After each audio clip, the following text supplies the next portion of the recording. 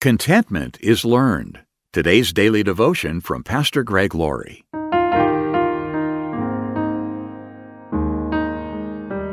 Our scripture reading today is from Hebrews chapter 13, verse 5.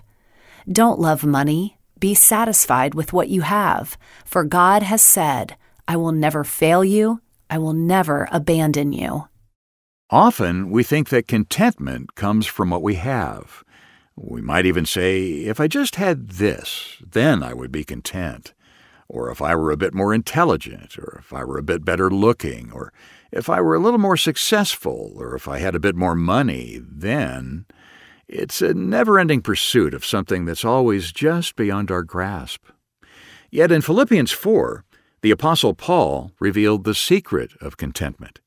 He said, I have learned the secret of being content in any and every situation, whether well-fed or hungry, whether living in plenty or in want. I can do all this through Him who gives me strength. Paul was in prison when he made that statement. He didn't receive his contentment from a theory in a classroom. It was from the school of life. He had experienced pleasure and pain, health and sickness, strength and weakness, wealth and poverty. To some he was a hero, and to others he was a villain. But he was someone who had found complete contentment. Interestingly, Paul used the word learned. He had learned the secret of being content in any and every situation. In the original language, it was a word the pagans generally used at the time to refer to some special attainment or an initiation into some hidden truth.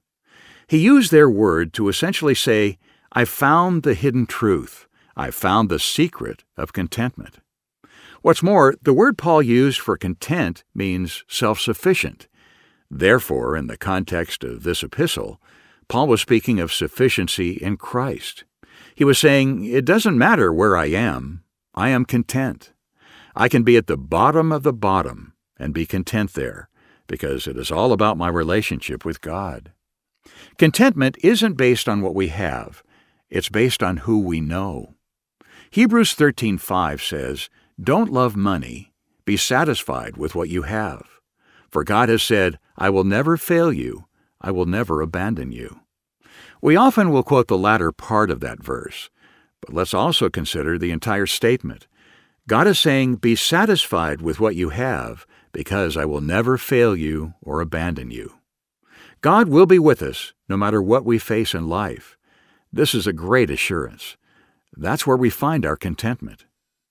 As the psalmist David wrote, The Lord is my shepherd. I have all that I need. If the Lord really is your shepherd, then you will find satisfaction and fulfillment in Him. Therefore, if God blesses you with a lot, thank Him. And if you don't have as much as you would like, recognize that your contentment comes from a relationship with Him. Paul's contentment came because of his close and intimate fellowship with Jesus.